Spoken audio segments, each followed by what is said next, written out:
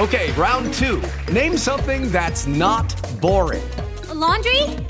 Ooh, a book club. Computer solitaire, huh? Ah, sorry, we were looking for Chumba Casino. That's right, ChumbaCasino.com has over 100 casino-style games. Join today and play for free for your chance to redeem some serious prizes. ChumbaCasino.com. No purchase necessary. Void where prohibited by law. 18+ terms and conditions apply. See website for details. It is Ryan here, and I have a question for you. What do you do when you win? Like, are you a fist pumper, a woohooer, a hand clapper, a high fiver? I kind of like the high five, but if you want to hone in on those winning moves, check out Chumba Casino. At ChumbaCasino.com, choose from hundreds of social casino-style games for your chance to redeem serious cash prizes. There are new game releases weekly, plus free daily bonuses, so don't wait. Start having the most fun ever at ChumbaCasino.com. No purchase necessary. VGW. Void where prohibited by law. See terms and conditions. 18+. Night fans, so sorry you missed the live show, but this replay is brought to you by Gordon and Partners. Gordon and Partners are dedicated to the pursuit of justice for those who've been wrongfully injured at no fault of their own. It's important that you get legal advice directly from somebody you trust, which in our case is Michael Hoffman, a UCF alum. Contact Michael directly at 407-913-5350 or visit the website fortheinjured.com. Don't just trust anybody. Trust a fellow knight. Trust Gordon and Partners. For the injured.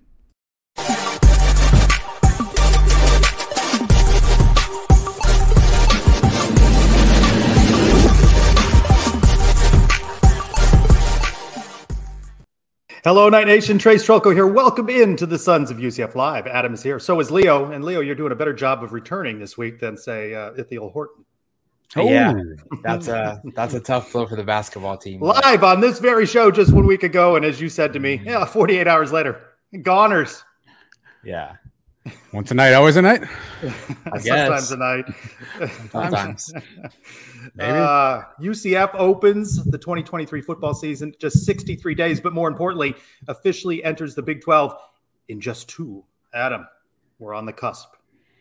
We're on the countdown, Trace. It's starting to feel real, starting to see a lot of chatter out there. I'm getting hit up by a bunch of podcasts who now want to learn about UCF and welcome us to the conference. So it's starting to feel real. I know we have a big event we'll talk about in a little bit, but a long wait. The hard work of many comes to fruition on July 1st. It's such a cool thing to be a part of. Yeah, we'll talk about the big event on Saturday, but a little news this afternoon. UCF inking James Madison of the Sun Belt to a game in 2029. Circle it now, September 8th, 2029. By the way, we're now that school that's paying $1 million plus to get one of these G5s to come to the bounce house. UCF Board of Trustees earlier today officially approved the Cure Bowl being played in the bounce house this coming December. Seemed to be a conflict where they've been the last couple of years at the home of the Orlando City MLS team. And Big 12 home opener versus Baylor, that's sold out. And then announced today, the West Virginia game on homecoming sold out. So 2 of the 6 home games already sold out. There you can see, back to what you were saying, Adam, there's enthusiasm, excitement. People are getting ready for this.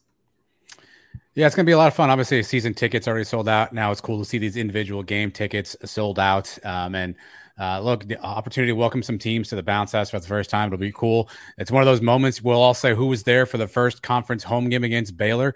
And so it's cool to be a part of that. Homecoming always fun, obviously, Spirit Splash. So let's sell out the other ones and make sure that we pack the bounce house and let our new friends who are coming over from the West and I guess the East get to learn a little bit more about why we call it the bounce house. Leo, what do you think? 2 games sold out. Will they sell out officially the other 4? I sure hope so. I would like to see the other 4 sell out just because, the UCF fans have been asking for this for so long, and the wait's finally over. I think it's time to get some Power 5 atmosphere into the bounce house. Power 5 atmosphere. Yeah. Oh, easy, Leo. So I think. Power 5 energy. No, I get it. It's been some times where the bounce house. It's only certain select games that the American fills up, but I think they will. I think that the opponents, Oklahoma State, come into town. I think they'll travel. So I'm hoping to see those sell out as well. Yeah, again, July 1st, officially UCF in the Big 12. Michael, Emptiness 4. Are you ready for Burger U Party this weekend? Of course, the Big 12 block party. Brits Bunch, Kingdom NIL, and the Sons of UCF sponsoring that 12 to 6 at Burger U. You guys are both going to be there. Sure will. Wouldn't miss it, Trace. It should be a lot of fun. I don't know what to expect, but let's just go hang out, have a couple of drinks, enjoy the day, spend time with fellow Knight fans. 12 to 6, if you can make it out for a little bit. We'd love to see some people. Kingdom NIL involved, maybe some players stopping by. We're still working out some of the kinks on that, but again, come hang out, celebrate, have a cold one with your fellow Knight Nation, and let's all have some fun on July 1st. Kingdom talking about having some auction items as well, I saw in their post on social media this week. So that's something to look forward to. We'll talk about that again a little bit more in the show this Saturday at Burger U on the campus. As I was on, you talking about doing shows, I was on the 10-12 show where they welcomed in BYU, Cincinnati, Houston, and UCF, each of the schools represented by a podcast host or a show host. And I talked about how UCF football started in just 1979. We're just in the 44th year. Covering this team since 1999 is Brandon Helwig, publisher at the rival site, UCFsports.com. We welcome him back to Sons of UCF Live. Brandon, hello. I'm doing great. Thanks for having me again, guys. Just getting ready for, midnight, July 1st, when it all becomes official. Is this a black tie affair over at the Helwig mansion? Not really, no. Black tie would be the furthest thing that I would wear. But, I'm trying to spruce up my backdrop a little bit. I changed the angle of the camera. I printed up the Ryan O'Keefe picture, if you see that in the background. So that's finally up. There you go. Covering the team since 1999. Take us back then. Where was UCF at that point? What was the coach? What was the conference when you first started covering the team? Well, when I first kind of jumped right into UCF, obviously that was the early days of being a Division 1A independent. And, just like it has been the last few years, probably the biggest topic that, created fan fervor on message boards has been conference realignment. Back then it was, UCF administration would talk about, joining the Big East. That was what you heard about in the late 90s. And, maybe UCF people kind of thought maybe they were too good for Conference USA. And then there was, the Sun Belt was trying to get formed, and UCF kind of felt they were too good for that league, and eventually had to join the MAC. I guess that was late 2001. And did you go on those road trips? 2002. No, actually, that's one thing. I was pretty young back then. Really couldn't afford it. They were too far. You couldn't drive it. I used to drive to those games, like Georgia and Auburn and Alabama and Florida. I went to all those games. You didn't wander around Michigan, the multiple No, I wasn't going to drive Michigan to Indiana schools. To Ball State or Western Michigan or wherever the heck UCF was playing, but. Yeah, I mean, it's a long time coming when you kind of look at the journey and the different, iterate, between, the MAC, the Conference USA, even those early days in the Trans-America Athletic Conference that. Oh, now you're pulling out the names. Yeah. I mean, it's just crazy just to see how far everything has come in these, 20 plus years. Well, Brandon, obviously our last official weekend in the American. If you can give me one or two memories, one or two things that you're going to miss most about UCF being in the American, what are they?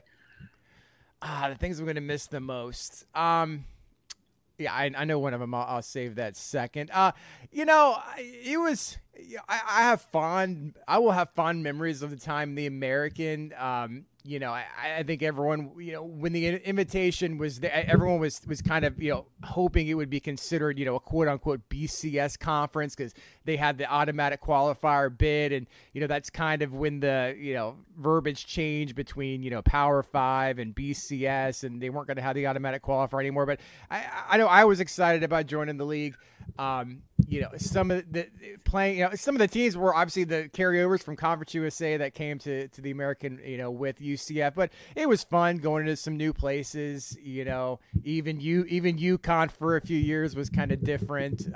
Temple,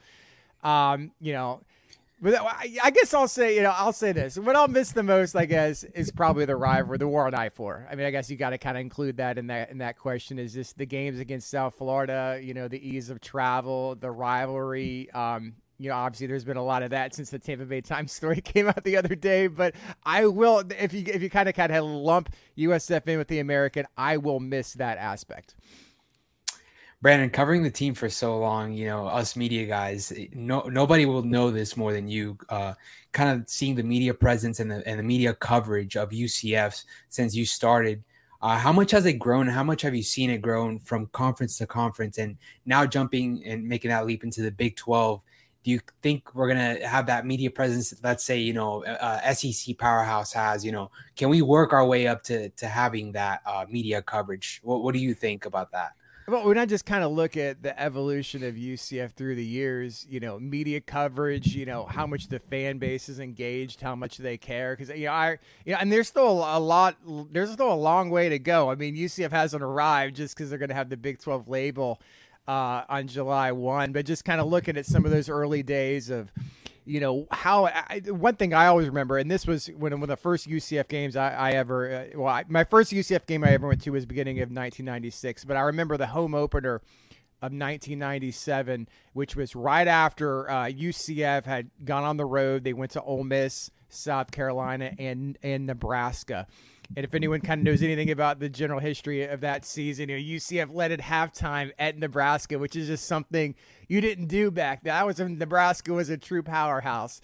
And, there's a lot of buzz, national publicity. They were calling UCF the best 0-3 team in the nation. And UCF's home opener was in the fourth week of the season against Idaho. I mean, I don't know how the heck they scheduled that, but Idaho was coming to the Citrus Bowl.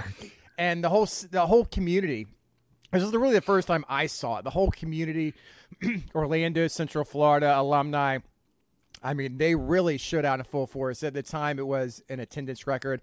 I think it was like 41,000.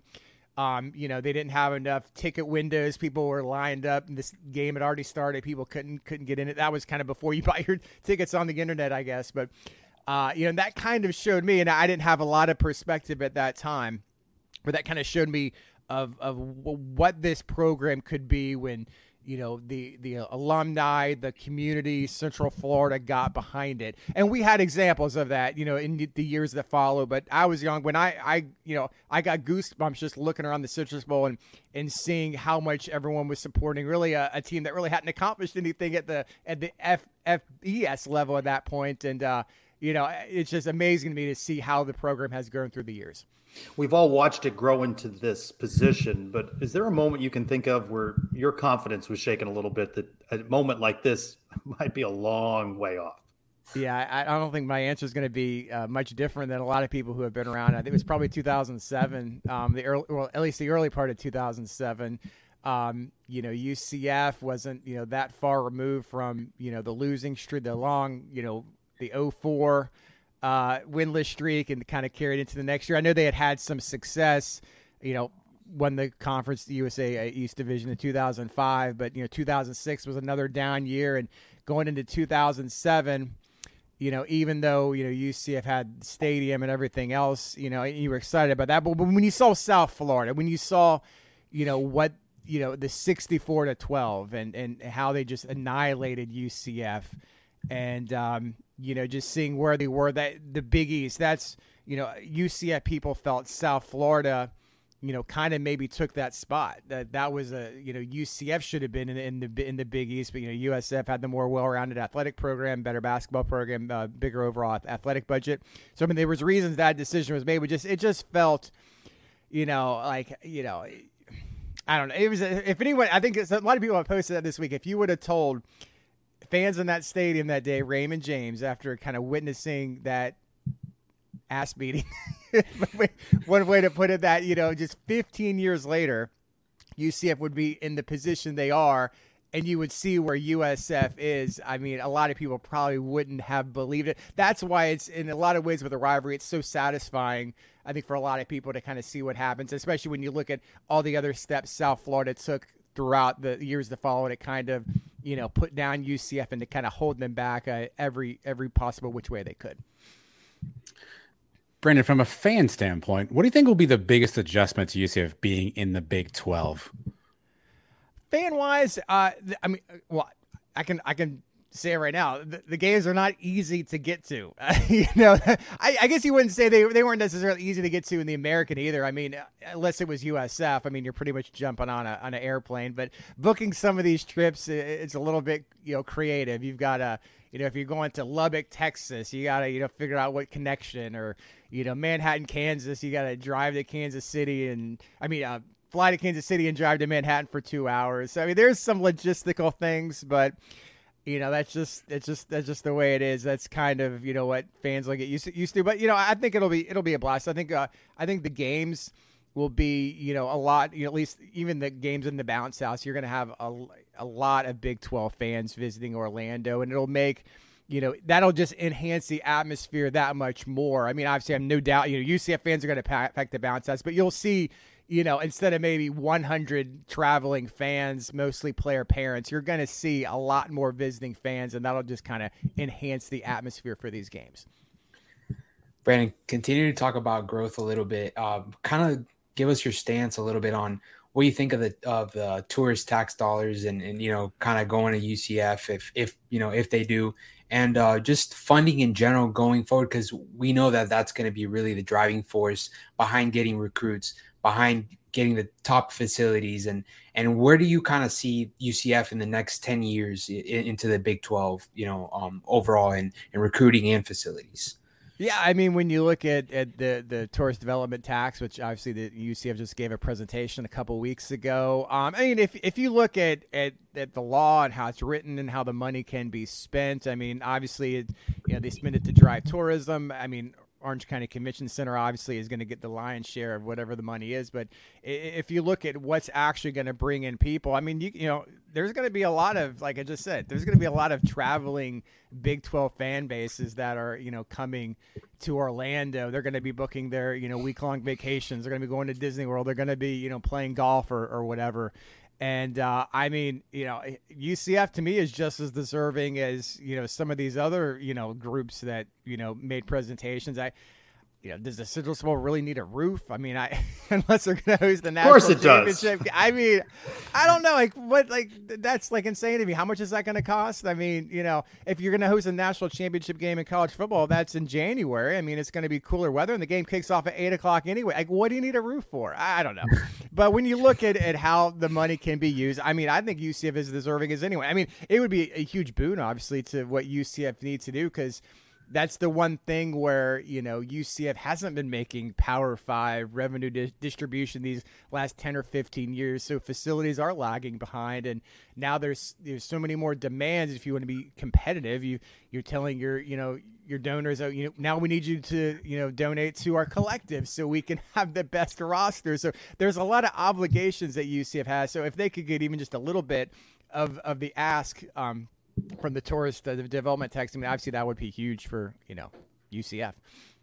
So many big moments along the way that we talk so much about. What's an underrated moment or two for you? I mean, we know about Black Friday against the Cows and the Peach Bowl, but what's a moment that we just don't talk about as much, but was big along the way? Obviously, the Fiesta Bowl, the first Fiesta Bowl, just kind of seeing, what UCF could be as a football program, not really, wondering if that would ever happen. I mean, there was, George O'Leary, obviously it has a statue outside the stadium. I mean, there was a lot of questions along that journey. Is he the coach? I mean, obviously he was building UCF what he thought was the right way, but there was the yo-yo seasons, the up and down years, and you kind of wondered, maybe is this the coach that does he connect with the players the way a coach should? Is this really the right path? And what he was able to do, in that time frame, obviously, proved that he was the perfect coach for what UCF needed at that time. And just going to the Fiesta Bowl, seeing what UCF was able to do against, obviously a team that's going to be a Big 12 rival now, Baylor. That was the first time I think I felt UCF was big time and kind of had the potential. I mean, you always kind of felt it, but that was the first time you really saw it.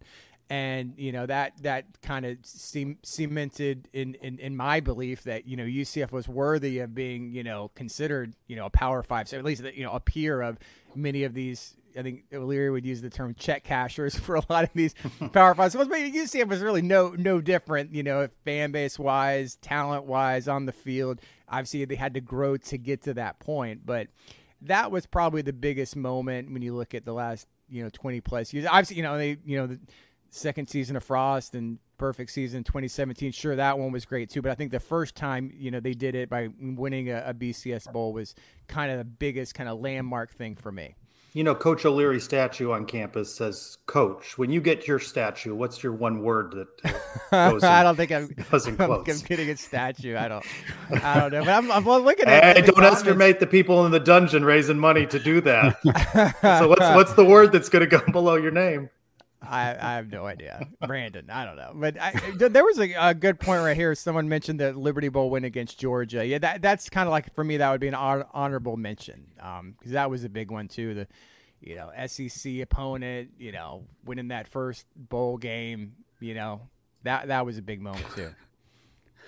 Big Daddy. Brandon, you've obviously been covering the team a long time. You got a lot of memorabilia in the shot we see, but I know you also always try to find some unique stuff. Do you have a favorite piece of UCF memorabilia that you cherish or that you think is kind of unique that maybe no one else has? Let's rifle through your office there. Yeah. I might have go on a tour, like, Brandon. I might have to reach over. I might have to. That's happened before on this show. That's fine. Now, don't worry. Go out of frame.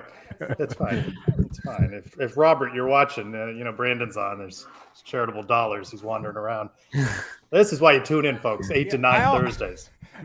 I mean, I have some other stuff. Just it would be in the other room, but I had something at arm's length. Well, this was an interesting item right here. This is I get this on eBay a few years ago. It's a snapback. Wow. It 1990 back there? UCF That's Division nice. 1AA playoffs. Yeah. Wow. Yeah. So, and these That's come in up on gold, eBay right? That was a from gold time to time. hat.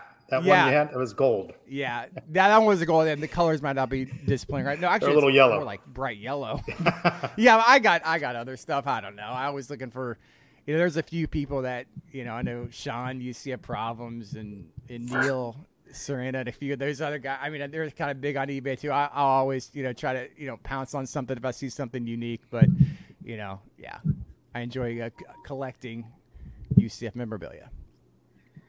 All right, I gotta ask this question just because I think it's just kind of cliche, but going into the Big 12, new cities, this means you're gonna go to some away games, and I know you have probably a city that you've marked that you want to go visit and try out the cuisine or something. What's that one city that you? Leo, it's Lubbock. Come on, it's not Lubbock. It can't be Lubbock. Come on. But no, there's definitely other Big 12 cities that could captivate your name. I don't know. I'm kind of curious. I don't know. I mean, I've been to Manhattan, Kansas. UCF played there in 2010. If anyone's ever seen that photo of like the Storm of Doom or whatever that looked like, that was a little bit. I mean, I know they have tornadoes in that area all the time. You're kind of like wondering, like, are we about to get hit by a tornado, or like this is kind of scary. So I've been there before. I don't know. I'm not that familiar with, like I've been to Tulsa. So, I mean, you got to check out Tulsa. So I'm going when to you're Oklahoma. I mean, there's get Norman, any worse and than that, right? eventually go to Stillwater. So I don't know. I'll be kind of curious to see. But as far as this year, yeah, I guess I've obviously been to Cincinnati a bunch of times. I've been to Manhattan, never been to Lawrence, never been to Lubbock, never been to Norman. So, and obviously Oklahoma is kind of going to be short-lived in the conference, only just one more year. But I guess I'm excited for that one this year because, I know that's going to be the number one, road destination for UCF fans. I think Southwest has a nonstop going to Oklahoma City, which I'm sure is going to be packed with Knight fans. But if you have the opportunity, because I don't know when UCF would get the opportunity to play Oklahoma like that, just because they're going to the SEC. I'm really looking forward to that one. And I guess Lubbock, that's an interesting. I heard a lot about it. Prairie Dog Town. The smells and some other things too. Like there's something outside of town that if the wind's a certain direction, I don't know. We'll see. I'm just curious because what will be fun about these places, and like I've said this before, is that when you go on road trips in the American and you check into a hotel and you're making small talk, and like a lot of times they have no idea like why you'd even be in that city. Like, you go to, Philly somewhere. Oh, I'm here for the football game. Temple, UCF. Oh, okay. It's just one of those things that, at least when you go to these Big 12 venues, the whole city is these are football towns. Like, if you're coming in from Florida, they're going to know, and they check your ID to check you in, that you're here for the football game. That'll be fun. Just kind of, immersing yourself in that atmosphere. All right, let's move to the present. 2023 Knights, of what you know, coming through spring and the transfer portal. What's your thoughts? Are you cautiously optimistic that UCF can move into this Big 12 and it turned out to be a positive first season? Yeah, I think I've said this for a while. I think a reasonable, realistic initial goal would just be bowl eligibility. I think everyone has aspirations higher than that. It's really hard. It's hard to know how UCF will make the transition. You got to play the 9 conference games. There's a lot of challenging road trips. The week in, the week out grind. These Big 12 games, a lot of them end up being close games. There's no off weeks. I mean, we got to say that before, that there are some games that, maybe in the past where UCF could kind of just show up and win. That's not going to happen in the Big 12. But you know what? I mean, it's just one of those things that I in some ways the schedule is favorable to a degree. You don't get Texas, you don't get Kansas. You don't get TCU and Texas, which is probably 2 out of the 3 teams if you look at it. A lot of people feel in the Big 12, and I'm telling you, if John Rhys Plumlee, if Darren Hinshaw can work his magic and talking about footwork and all this stuff, pocket presence, and he can improve that passing element, we know his running ability is off the charts. If he can take that step up, and that's the one thing that some people kind of, maybe forget sometimes. I know some people obviously were critical of him last year, but last year was really his first full year as a full-time starting quarterback. Gus now. All right, his first full year. I know he was a little bit older, but he was just playing wide receiver the year before that. He's a guy. If he can put it all together and Hinshaw, like I said, Hinshaw work his magic. I don't know. I mean, talking about dark horse. I mean, what do you think of dark horse for the Big 12 championship? I mean, crazier things have happened, right? I mean, no one thought TCU was going to the playoff. On this bowl eligibility question, do you find Boise State to be a must-win to get a 3-0 start in non-conference play? You got to win that game. I mean, you got to. I mean, I guess is it a must-win? I mean, can they lose the game and still? Yeah, I guess they could. But I think just for showing for early part of the year, you got. I mean, that's going to be a Big 12 type trip. I mean, you're traveling a long way. Long plane ride and everything else, you got to win that game. So maybe. Brandon, obviously a lot of positive momentum around UCF recruiting. I know a big month coming up here. How do you anticipate the recruiting trend to continue to go for UCF? Are things looking positive based on what you're hearing? Yeah, I mean, I think that's the one thing that, I always knew Gus was going to come in and recruit, better than any other coach in UCF history, just because that's kind of been his MO as a coach. Excellent recruiter. He's a former high school teacher. He knows how these kids kind of, react and kind of can connect with the kids and stuff. But that's the thing that I think is sort of, to the college football community, maybe the recruiting media community and everything else, that I think what they've been able to do in getting some of these visitors and stuff, I think over the last month has kind of told everyone that UCF is going to be a major player in recruiting. And I think we're going to start to see that in terms of players committing to UCF here in the next few weeks. I mean, we'll see what happens, but it does seem like UCF is trending positively for a few of these 4-star prospects they'll be announcing in the next few days. Some of them are from Georgia. Walt Claire Flynn is an offensive lineman. He's going to announce July 1. Kylan Fox, a tight end, I believe is July 4th. And there's some other players in there that should be announcing. It seems like UCF is the team to beat. And I know that'll definitely turn some heads. But that's the thing. It's there's definitely a Big 4. I mean, don't get me started. I think there's a Big 4 period, but there is going to be a Big 4 in recruiting as well. Brandon, let's shift gears a little bit to baseball and basketball, because those kind of are the 2 forgotten sports. But I think being optimistic about those 2 sports with the new hirings with the baseball coach and moving forward with Taylor Hendricks being drafted, what do you think our program stands in those 2 sports, and how do you see us faring in the next conference? Well, I love the baseball hire. I think UCF got it right. When I thought it was maybe going to be Joe Girardi, I was, maybe coming around to it, but didn't really fully buy it in terms of the fit and him understanding what it takes to win at the college level, but that doesn't matter. He's not coming. Rich Wallace is a UCF guy, highly regarded as, one of the best recruiters, and that's kind of been the deficiency, in my opinion, of UCF baseball. It's recruiting. It's having enough arms. It's that just for whatever reason, Lovelace, I don't know whether it was over reliance on out-of-state players or, recruiting Ohio too much when he should have been recruiting the state of Florida. I don't know. But whatever it was, UCF just didn't have enough players. There were some injuries a lot of those years. But I love the hire. Obviously it hurts to lose a few of the guys to the transfer portal, which they did, and the couple key players. But, I don't know if it'll be next year, the year after. But I have no doubt UCF will be an NCAA regional team in short order. Basketball, I know you got another guest coming up, so feel free to talk about basketball. It's just the state of the state of basketball. I like Johnny Dawkins, but it's just, and then this is honestly, like, you can paint this with a broad brush with a lot of programs, with transferring and the portal, just in general. Is just it's tough because the rosters, and it's not just UCF. Like, there's a lot of schools like this. Like, the roster changes every year.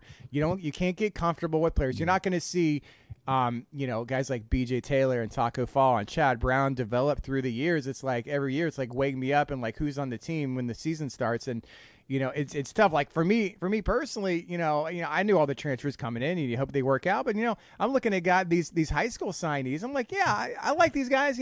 They wanted to come to UCF. They signed with UCF out of high school. I'm really interested and curious and excited to see how they look this upcoming year and how they're going to develop. And then now two out of the three guys are like, I'm out of here. Before the season starts, they already signed. Yeah. One of them, who knows what happened there. I know his father was having some issues, and now he's going to Kentucky, and the other guy's like, I need some money, and I got to go get paid, NIL, and UCF wasn't paying me or whatever, so I got to shut my services and get out of my letterman. It's just insane. Something's got to give with all that stuff, because it's just tough. And I feel bad for Johnny, because I kind of, you're going into the, best conference in college basketball, and you've got to, worry about a roster now. But it's just the new age of college basketball, yeah.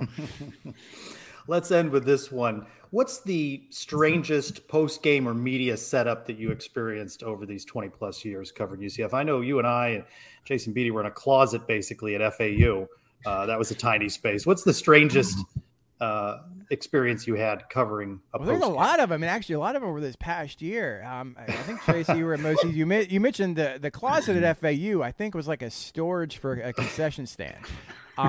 At East Carolina doesn't have a room, so they used like a training room where they like tape up players. That's where all the tape that they had ripped off the players was all on the ground. Right, and like the trainers were coming in trying to retrieve their stuff when we're talking to Gus, and that was a strange one. The first Tulane game, it was in the batting cages of the baseball stadium. Oh, and it was cold too, right? Yeah, that was an interesting one. And Tulsa was an interesting one. You kind of went down into the locker room and you could kind of see what was going on. Like there was you went down, it was like a basement underneath the stadium.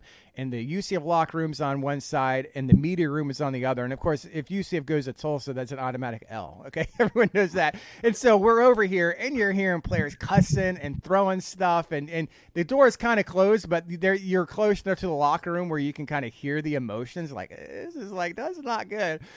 But yeah, I think Gus Malzahn, it doesn't matter to me, but I think Gus Malzahn was kind of like a rude awakening for him a couple of times because he's coming from the SEC. Like this is not the SEC, Gus.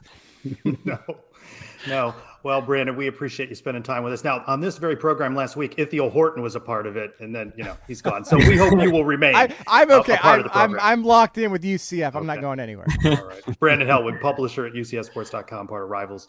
Thanks for being with us on Sons of UCF Live. Enjoyed it, guys. Thank you. Thank you, Brandon. Memories. We were in some tiny spaces. That first time Gus walks in and he looks around and he's like, where am I? He's basically in the training room. Tape all over the place. Mess. One other football note, Big 12. Good to hear that, by the way. And I should have asked Brandon how long it's going to take him to unsubscribe to everything and stop following every AAC thing. But the Big 12 Media Days announcement, repping for the Knights, John Rice Plumlee, Javon Baker, Ricky Barber, Josh Salazar, Lokai Paule. Does that pinpoint maybe, Adam, that these are team captains, perhaps?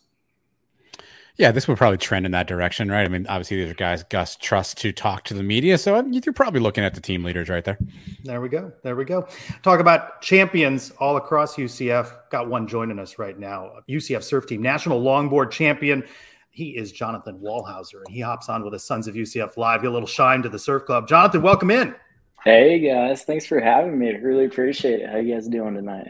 Doing well. Great. Talk to us about the surf team. Kind of, underrated at UCF, but a powerhouse. Yeah, no doubt. So I think we're kind of slept on as a team. Over the years, we've had some pretty good results. Florida's kind of a powerhouse as far as the East Coast goes. And we finished the whole year, I think like second place overall as a team. So killer year. UNF plays first. They're kind of like the Alabama of surf teams over here on the East Coast. Is that your phrase, or that's widely known in the surf community? They're the Alabama, known, or at least from the schools that have football teams. That one's pretty well known. But we killed it this year, and we got lucky. I took home an East Coast championship and a national championship in longboard. So that was killer. Define for us longboard. What are the dimensions of said longboard? So per NSSA, which is like kind of the NCAA of surfing, it is a board over 9 foot long. So I was riding the 9.6, which is a big old piece of foam. But I do shortboard as well. Shortboard is, I think they define it as anything under 2 feet, like 2 feet over your height. It has to be under that level. So and then we have our lady shortboarders as well. So we got a good stack. Same dimension on the boards for both men and women? Yep. And then the longboard is men or women. Jonathan, how'd you get involved in surfing? And when was the point where you maybe took it from like hobby to being like, hey, I'm going to make this something that's competitive? Yeah. So probably started surfing when I was like 3 or 4 years old. I grew up in Satellite Beach. So for anyone from the Space Coast, they know where that is, just south of Cocoa Beach there. And I think I was probably 10 or 11. And like some of the older kids at the school were doing surf contests. And I was like, oh, like I want to do that. That looks cool. Like I want that to be my sport. So I kind of took it and ran with it. And I've just been doing it ever since. And it's been great. It's been a blessing. It's been awesome. Jonathan, so as far as culture goes here in Florida, when I think of surfing, typically you think of Hawaii, California, maybe some Central American countries in the Caribbean, but Florida, I've never really noticed, it being a surfing capital. Can you kind of like give us a little background on what surfing is like here in Florida and what your favorite spot is to go surf? Yeah, so to put it short, it's tough. It's rough. The Atlantic does not get nearly as much waves, especially the Southeast, as somewhere like Hawaii or California or even like the Northeast. But we make it happen. This time of year is when things start ramping up because we start getting those hurricane swells, and we'll get a couple good. He smiles as he gives the forecast here. That could be a problem. That could be a problem. Most people, they hear hurricane, they go like, "Oh, I don't know." But anyone who lives around here, they hear hurricane, they're like, "Okay, we might have some surf for once." Nice. But as far as a favorite place goes, probably like locally, probably New Smyrna at the inlet there. You got to dodge some sharks, but it's worth it. You get a couple waves, but yeah. I mean, we're definitely I think a good comparison would be like California is like the Power 5 type of thing, and Florida is like FCS, But we make it happen. There's definitely some sleeper surfers out here, especially at UNF, and of course Kelly Slater grew up in Cocoa Beach, so he's a Space Coast guy. And he's the best to have ever done it. So, results don't lie, Right. What's the diciest weather that you have taken the board out into? Oh, man. I don't think there's a level of weather that I haven't. There's growing up right next to the beach. I grew up about 2 blocks away from the beach. Like any type of weather, I don't mess with the lightning. That's the one place I draw the line. But anything else, sharks don't bother. Sharks, lightning. No, see, that's you'd be surprised. Have you seen sharks? You've seen them? You touched them? Yeah, actually, I got bit by a shark when I was 13 at the NSSA East Coast Championships at New Smyrna, which is crazy. But Yeah, it wasn't anything too bad. It was just like some stitches back in the water 2 weeks later. But yeah. I mean, lightning though, no thanks. But yeah, I've been out in some hurricane swells with pops back in the day, and we always have fun with it. It kind of just adds to the adventure when everything's breaking loose all at once. Jonathan, tell us more about your teammates and about sort of the surf team and the folks you get a chance to work and train with every day. Yeah, so man, UCF is like it's a weird blend because Orlando, you don't really think surfing so much. I think the closest beach is like an hour away. But yeah, I made all of my best friends and closest, people through this team, through the club, and yeah, every one of them comes from like a different background of life, and it's cool to see like some academic surfers compared to the usual, kind of stereotypical burnout, like washed out people. So like, yeah, having. Like, are there any of those? And, yeah, on our team, no, we're pretty tight knit. We know how to have some fun for sure, but I'd say we're it's that perfect blend between discipline and hanging loose and having a good time.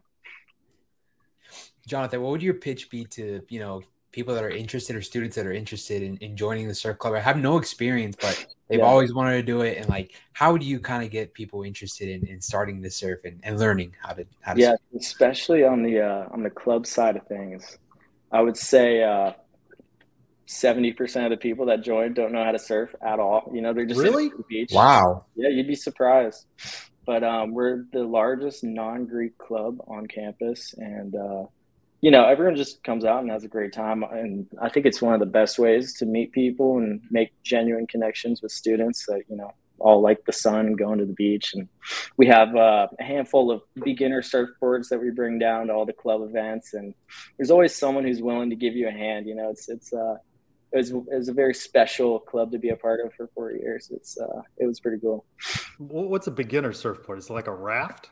Yeah. So think of a longboard, but shrink it down about a foot, and then no fiberglass. It's all just like covered in foam. So if that thing comes up and whacks you in the head, you're not, bleeding. It's a big foam, soft board, and some of the veteran guys can take you out and push you into a few, and get to see your first wave standing up. That's always a special moment.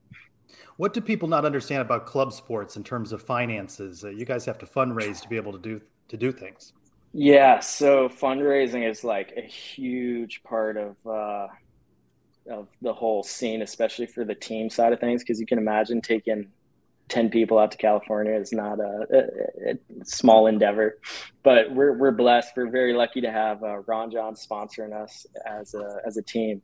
So we're actually the highest fundraised team / club on campus, which is pretty incredible. Thank you, Ron Johns. We always say huge shout out to Ron Johns. Without them, none of this would be possible. But as far as fundraising goes, yeah, it's an everyday thing. You got to think of ways to like put on like a little contest or community event. Try to get a couple extra bucks here, a couple extra bucks there. And then, of course, the Sport Club Council, like we have to meet certain requirements and make sure we're checking all their boxes, or else they start breathing down our necks. So there's a lot of dimensions to it, and to keep everything running is not an easy task, but it's worth every single second of effort for what it comes down to at the end of the day, which is making some of the best friends that I could have ever asked for, and getting to compete and travel and do all that cool stuff in college, and then more than anything, this is where we edge out UNF. We have a football team. That was actually, I was looking at UNF when I was in high school. I was like, oh, okay, maybe I'll go there, because like everyone knows UNF surf team that surfs and like wants to, go to college. So I was looking at it, and then I was looking at UCF, and I had some buddies on the team at the time, and it really, a lot of it came down to obviously the school. UCF has a great engineering program, which is what I was trying to go into, and more than anything, they had football, and it was on campus, unlike some of the schools out west. But yeah, it was really the perfect blend of everything, and we get fundraising and everything else. So yeah, it was really just like all the stars aligned, and it was awesome. Jonathan, a lot of people are asking, is that the trophy one behind you? Is that the what you won recently? Oh, right. Yes. Sorry. That's not even placed there on purpose. I'm actually packing up. I'm moving. That's that one is the East Coast Championship. You should show it to place us. Longboard. Yeah, here. Yeah, bring it over. All right.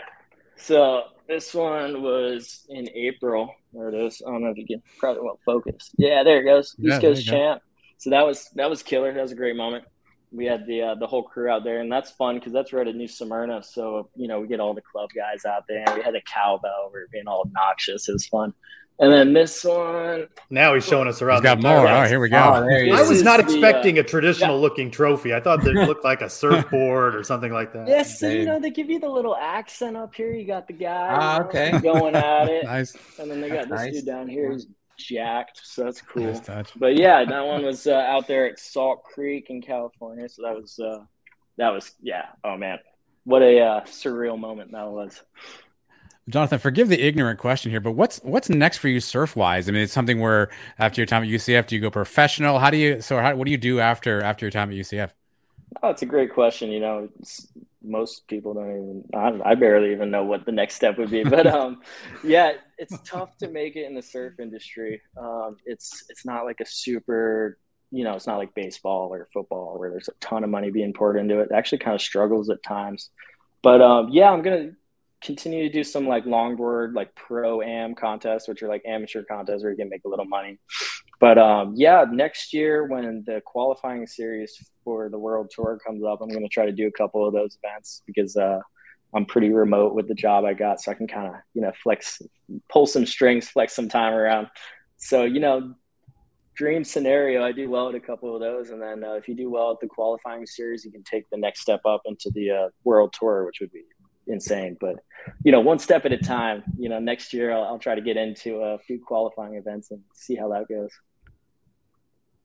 When would be the next UCF surfing event, and where could students go if they're out at the beach? Where can we go watch you guys?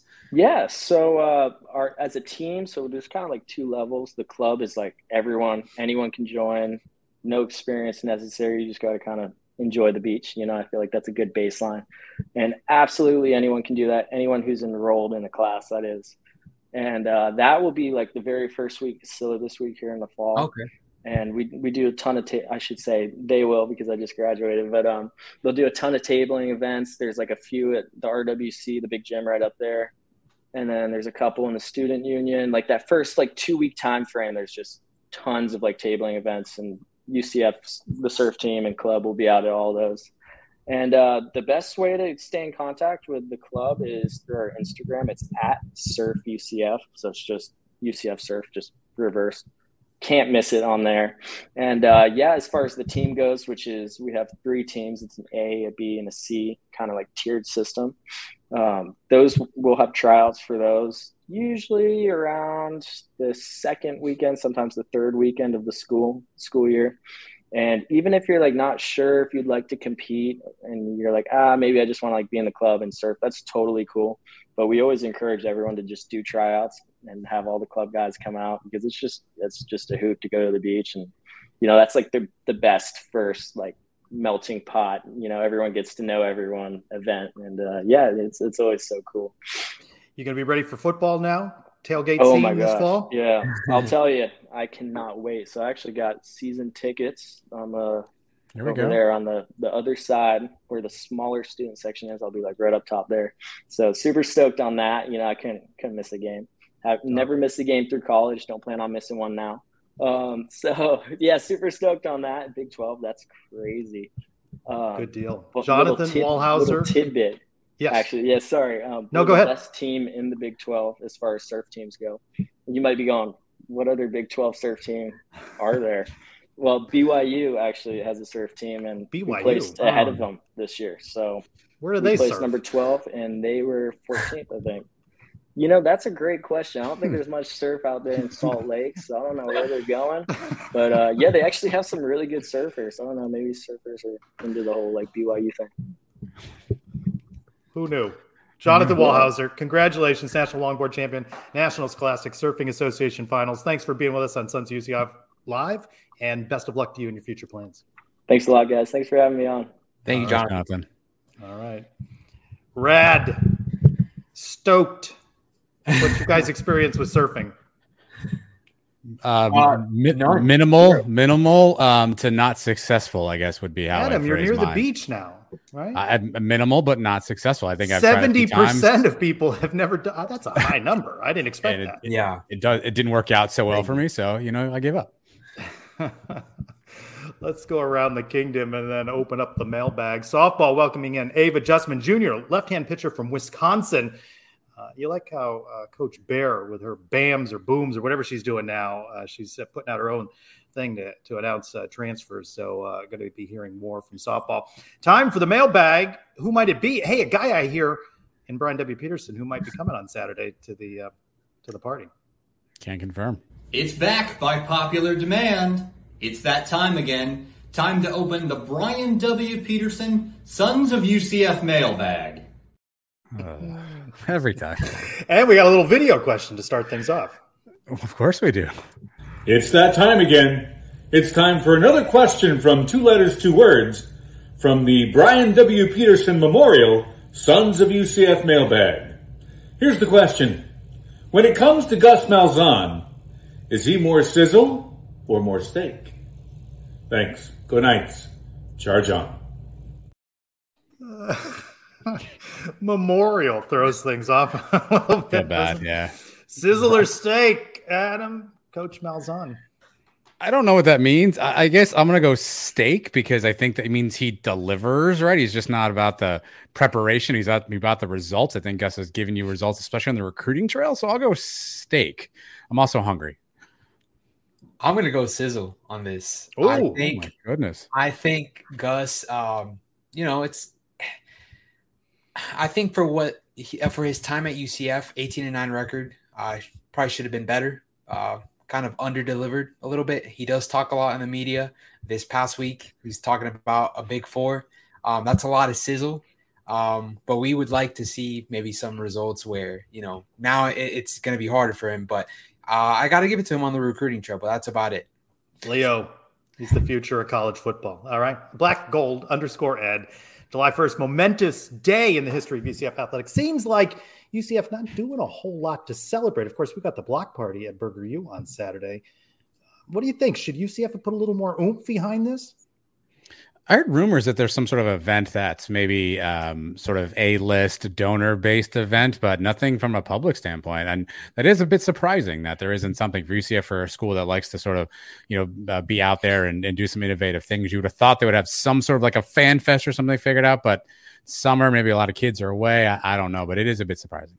Leo, at Citro Night, when will it feel like UCF has arrived in the Power Five? Is it going to be Saturday for you, or does there need to be a game attached to it? Yeah, definitely a game. It won't hit probably till we face our first Power 5 opponent in the Big 12. So when that game comes around, that's when it'll settle in. As of right now, it'll still feel kind of like surreal. Like, are we there yet? We're not there yet. So yeah, for sure, game has to happen. Adam at Emptiness 4. Michael, is July really about to be as big as the players and recruits are hyping it up to be? Yeah, I mean, by all accounts, Brandon had said earlier, I mean, there's certainly a bunch of names that are out there where UCF appears to be in the driver's seat, somewhere in that 3 to 5 range of names. And obviously, UCF, if they can nail down some of those, that'd be fantastic. We have to hold on to them. I think that's the other thing that I would say cautiously be excited about. But obviously, we've already seen a couple of guys flip from UCF at this point as well. So there's some optimism that there'll be a nice July, and hopefully we can hold on to those names throughout the rest of the year. At Lonely Bee UCF, when Skyline finally opens in Orlando, will there be any reason to visit Cincinnati? Now, I was part of that podcast with 1012 last night, a host from each of the shows, Viva La Cats, representing Cincinnati. And he talked a great deal about all the things to do in Cincinnati. It's the gateway there. He says, move over St. Louis. Cincinnati's where it's at. So I think you should be kind to Cincinnati. They've got really good breweries. I will say that. So I'm not a big fan of the Skyline chili. Apparently, people shotgun this Skyline chili. Oh, God. Seems like a thing. Wow. At _all-night_, if JRP comes out and continues to be inconsistent this season, how many games does he have before the Boo Birds and chance for Timmy McClain or Xavier Williams, Leo? He has to be. First half against Kent State. No. I mean, it's not going to happen. Like, what I'm saying is Timmy McClain and Xavier Williams are not going to happen unless he is extremely bad. Like, JRP has to come out extremely bad. The boos are not going to do a thing, so they can keep booing. They're not going to get McClain. They're not going to get Williams. Only if, JRP just has a stinker. He's got to have a stinker. So, yeah, that's my take on that. Gotcha. At Strength of Spirit with 3 questions. Adam, y'all enjoying the USF meltdown with FAU Twitter? FAU Twitter has taken it to them. It's been so enjoyable. We've handed the baton off to them, and then the American puts out a big graphic promoting who's going to own the state of Florida, FAU or USF. My, how the not so mighty have fallen. I don't know if this is a hot take, Trace, but I just stopped caring about USF. I don't even see stuff on timeline anymore. I just scroll past it. I haven't even thought about the Cows in a minute. So I just kind of scroll past all that. So good on FAU for dunking on them. And look, I think that's a program that they have a good coach in Tom Herman. If they can make some strides basketball into Final Four, don't be surprised if they probably already have overtaken the Cows, but don't be surprised if they're not putting the Cows in their rearview mirror in no time. At Strength of Spirit again with another question I'll answer. Are the War on I-4 trophies in storage, or are they on display? Leo, I don't know if you've ever noticed in the media room, but you can see them tucked behind a riser and a banner and things. Yeah. They're not so – it's not such a prominent thing. The base of it's just in a corner. Another one from Strength of Spirit. Leo, which sport gets the first Big 12 win? Soccer's out there. Women's soccer starts. Volleyball will start before football gets into it. One of those? First championship for, I would say first Big 12 win. Oh, first Big 12 win. I would say, soccer. I would say men's soccer. Not men's soccer. They're in the Sun Belt. Come on now, Leo. Come on. Women's soccer's in the Power 5. You're angry, Leo. I don't know. I really don't know. I don't know what sport is going to get it. Women's soccer. Put me down for women's soccer. At the SOTG, Adam, in what sport will UCF win their first championship? Sounds like I should say surfing, because I just heard that we're the best surfing school in the Big 12, except we got to watch out for that rivalry with BYU. So sounds like I should say surfing. At S. Morrow, how do you feel about Taylor Hendricks' fit in Utah, Adam? I mean, I feel less good about it when they just trade for John Collins, another big man who could eat up some minutes for Taylor Hendricks. So they have a plethora of big guys down there. So either they project him to play the 3 versus the 4, which is possible with his body type, and got to put some muscle on there, or he'll get kind of a redshirt year. He'll get a chance to sit the bench and learn a little bit and get some run here and there. And when contracts expire, move out. But a bit of a logjam down low. But look, here's the thing about it. If he can come in and play and make shots, his game is tailor-made for what the NBA does today. And if he can make shots consistently, play some good defense, get up and on the court, he'll find some minutes here and there. Tailor-made. See what you did there. At Brian W. Peterson. Leo, what do you think will have the greatest short-term impact on men's basketball? Taylor Hendricks' selection in the NBA draft, or UCF joining the Big 12? Does just simply being in the Big 12 create some short-term impact in a positive direction? A combination of both, but if I had to absolutely choose one, it'd probably have to be joining the Big 12, just because we're going to get the funding and all that going forward. But I still feel as if Taylor Hendricks is a big impact. The only thing that changes is if we don't stick with Johnny going forward. He was the one that recruited Taylor, and all of a sudden, we're waiting for Taylor-like recruits to join UCF, especially now that we're in the Big 12. And I just don't know if that's going to happen if he doesn't stick around. But, Big 12 is forever. So that's how I see it.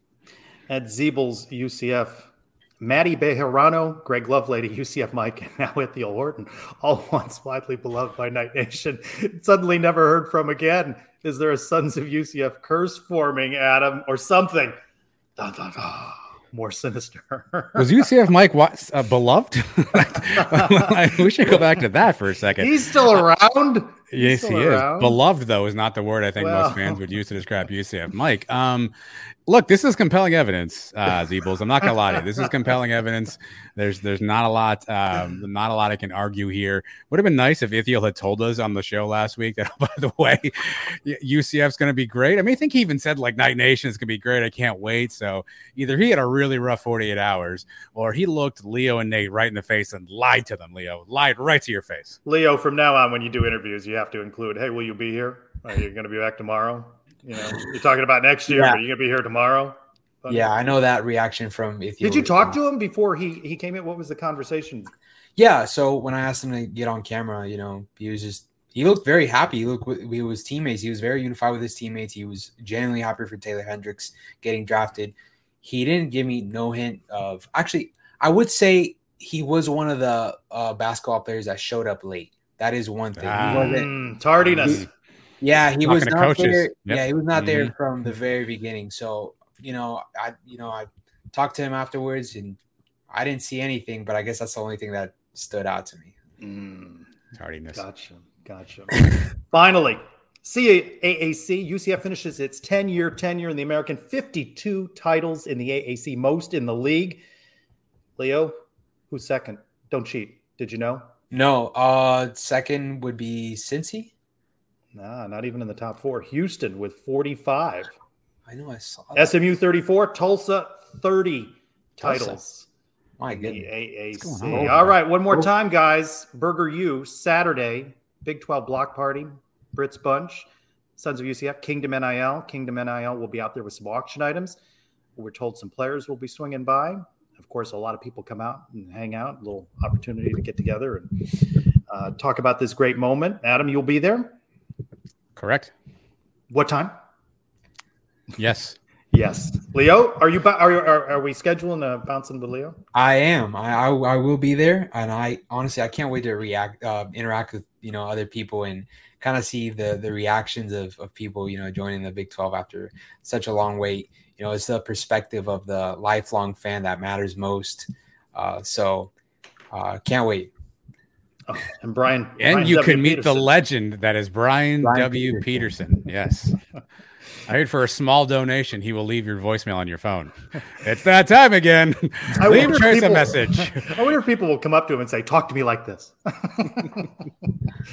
All right, guys. It has been fun. Want to thank Brendan Helwig for sharing some memories and perspective over 20 plus years covering UCF. And Jonathan learned a lot more about Surf Club at UCF. And final show for us in the G5 is part of the American, onward and upward into the Big 12.